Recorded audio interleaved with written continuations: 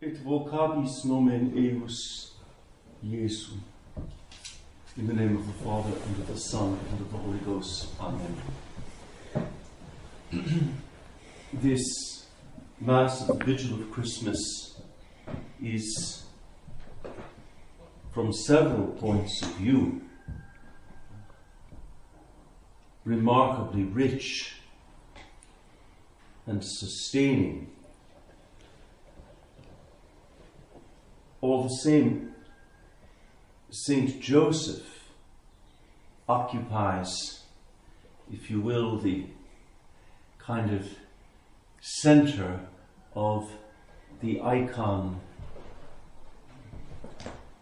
given us, an icon written not in colours and form but in words by St. Matthew in the Gospel. I've had occasion in the past to speak of St. Joseph as the model of the monastic life. In this Gospel of the Vigil of Christmas, we are given the secret of St. Joseph's interior life. In the normal course of things, the father and mother conjointly discuss the choice of a child's name. The decision is made by the parents. In the Jewish tradition, the naming of the child was the father's privilege and duty. Joseph does not name the child. He receives the name of the child from heaven.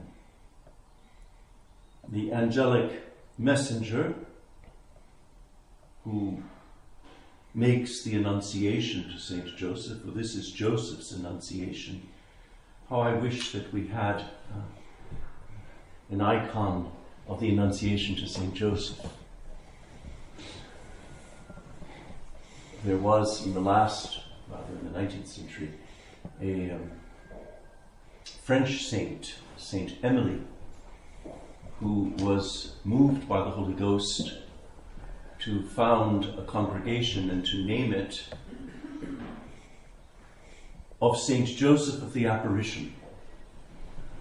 The apparition being precisely the one described in the Gospel of today's Mass. I, for one, want to dwell on this Gospel and spend the rest of the day with Saint Joseph. The most significant line, it seems to me, in this annunciation to Saint Joseph: Joseph, son of David, fear not to take unto thee Mary thy wife. For that which is conceived in her is of the Holy Ghost, and she shall bring forth a son. And then comes the revelation of the Holy Name. And thou shalt call his name Jesus, for he shall save his people from their sins. It seems to me that during all the time separating the Annunciation to St. Joseph from the birth of the child in Bethlehem, St. Joseph must have repeated over and over again to himself what the angel said. Et vocabis nomen eius Jesu. Et vocabis nomen eius Jesu. And I can almost hear St. Joseph repeating with every heartbeat, Jesus, Jesus, Jesus. And this was, or at least it seems to me was, St. Joseph's preparation for the birth of the child. The repetition of the holy name of Jesus. I mentioned the other day in my homily Super Missus Est that the Blessed Virgin and Saint Joseph were the first to practice the prayer of Jesus. That is, of course, part of monastic life. This holding of the name of Jesus in the heart, this invocation of the name of Jesus with every heartbeat, with every breath, the invocation of the name of Jesus by which one lives in the presence of Jesus and for Jesus and from Jesus. And so did Saint Joseph.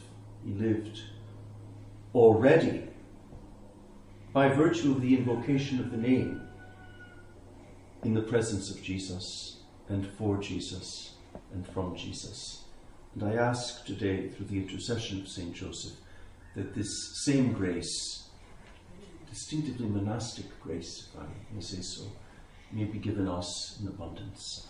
In the name of the Father, the Son, and of the Holy Ghost.